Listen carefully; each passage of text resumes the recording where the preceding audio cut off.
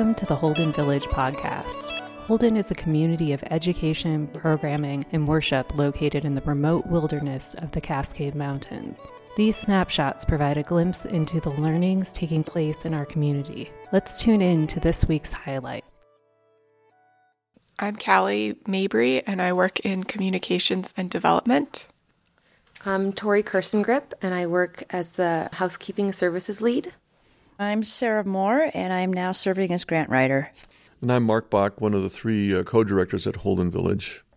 In September 2020, the Holden Village community collectively explored the possibility of forming a pod of wellness, in which everyone who has completed a 2-week quarantine without symptoms or illness is considered a member of one household.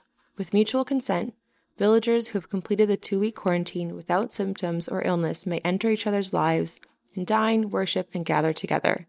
In forming a pod of wellness, we recognize our interdependence with each other's actions as we make frequent contact with each other.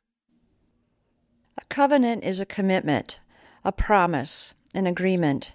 This covenant emerged from community dialogue, ensuring a need for common understanding of practices and trust with this new arrangement.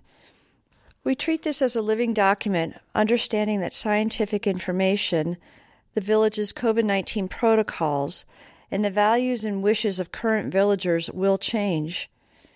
We affirm that consent is an ongoing conversation and that the preferences of individual villagers may shift at any point. We commit to promoting the health and safety of our community, communicating with one another with clarity, honesty, and compassion, and thoughtfully supporting the personal and communal wellness of all villagers.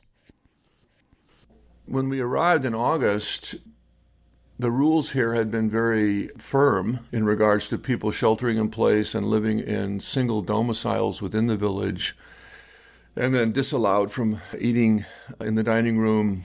Basically, the worship rhythms had been changed to allow a few things outside, during the week. When we were asked to come in and then take over the directorship of Holden, we knew that we had to have an ability to try to get to know the people who were here and also the context and their experience of the preceding months. And that led to some outdoor sharing that we did do on the Ark. First, I think we just talked about it very organically.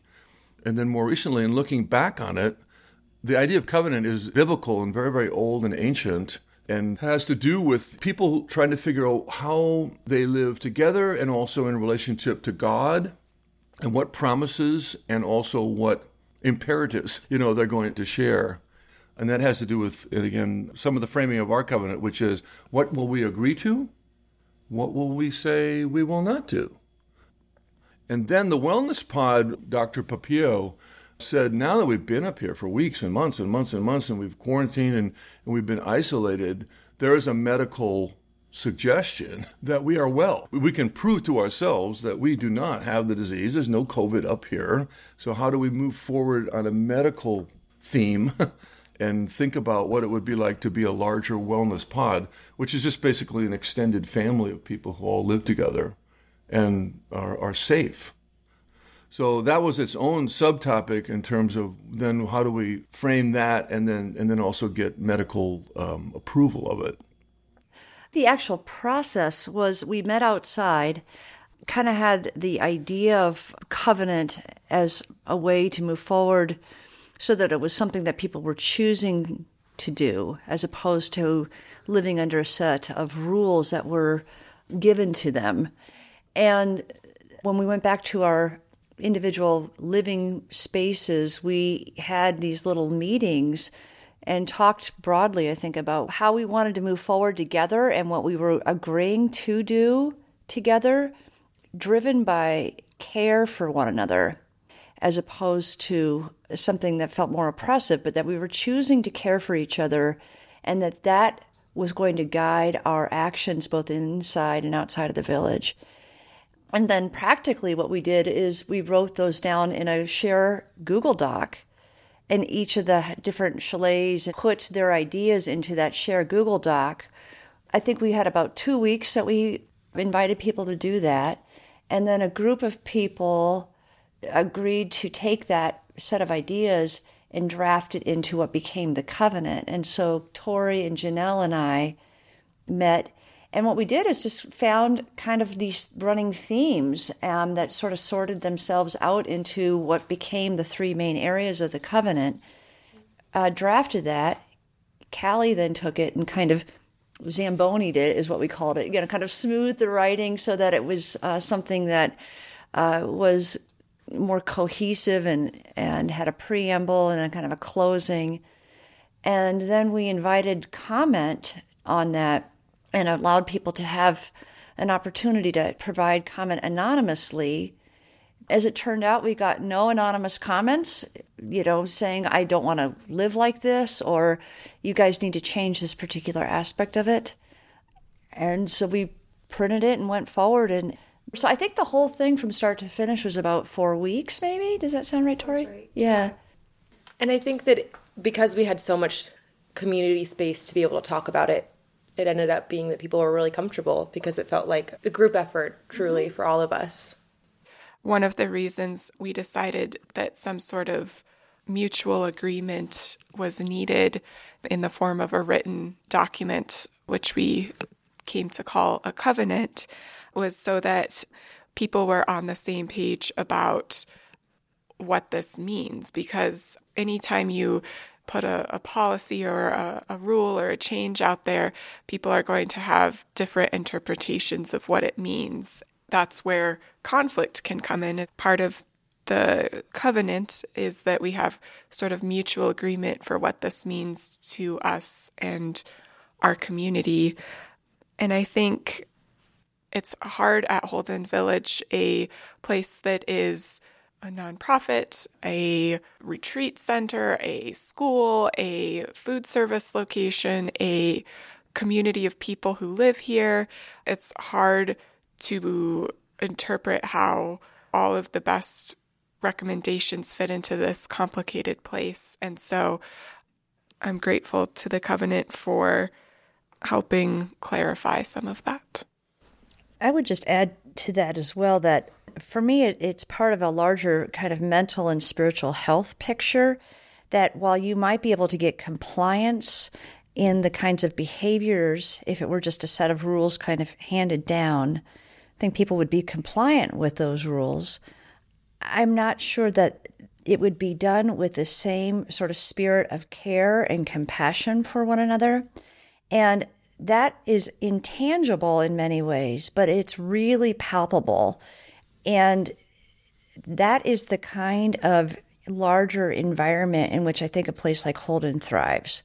Without that kind of ethos really driving what people are doing, I think it becomes a pretty gloomy and oppressive place. And I think that's not at all what this community is about. So the process to get here was key, I think, in healing the kind of relationship and developing the new kinds of relationships as new people came into the village that allows a place like this to thrive. And so it is more than just a set of rules. I think it really is a statement about how we love and show compassion for each other. So as we finalized the wording in this covenant, after going through some of the edits and revisions and such, we needed some way to conclude and celebrate this process and bring it into action. Several people brainstormed ideas of how we could do this in a way that would make this not just a paper that we looked at one time and then forgot about, but something that's present and we're reminded of, and something that's sort of joyful. And so we ended up creating this large poster that has the text of the document in the middle, and then people were invited to sign their name and write their favorite word or like draw an image that resonated.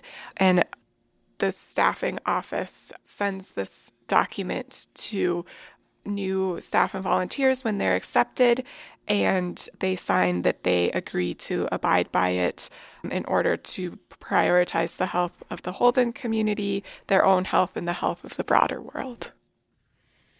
And now we have to take this covenant, which was made by a small group of staff people here living for many, many months together, and now, in one sense, share it with the rest of the world. And that means that we're taking this longer covenant, and we have come up with a little bit of a shorter version of it to then also publicize to the guests who will come here in the summer of 2021.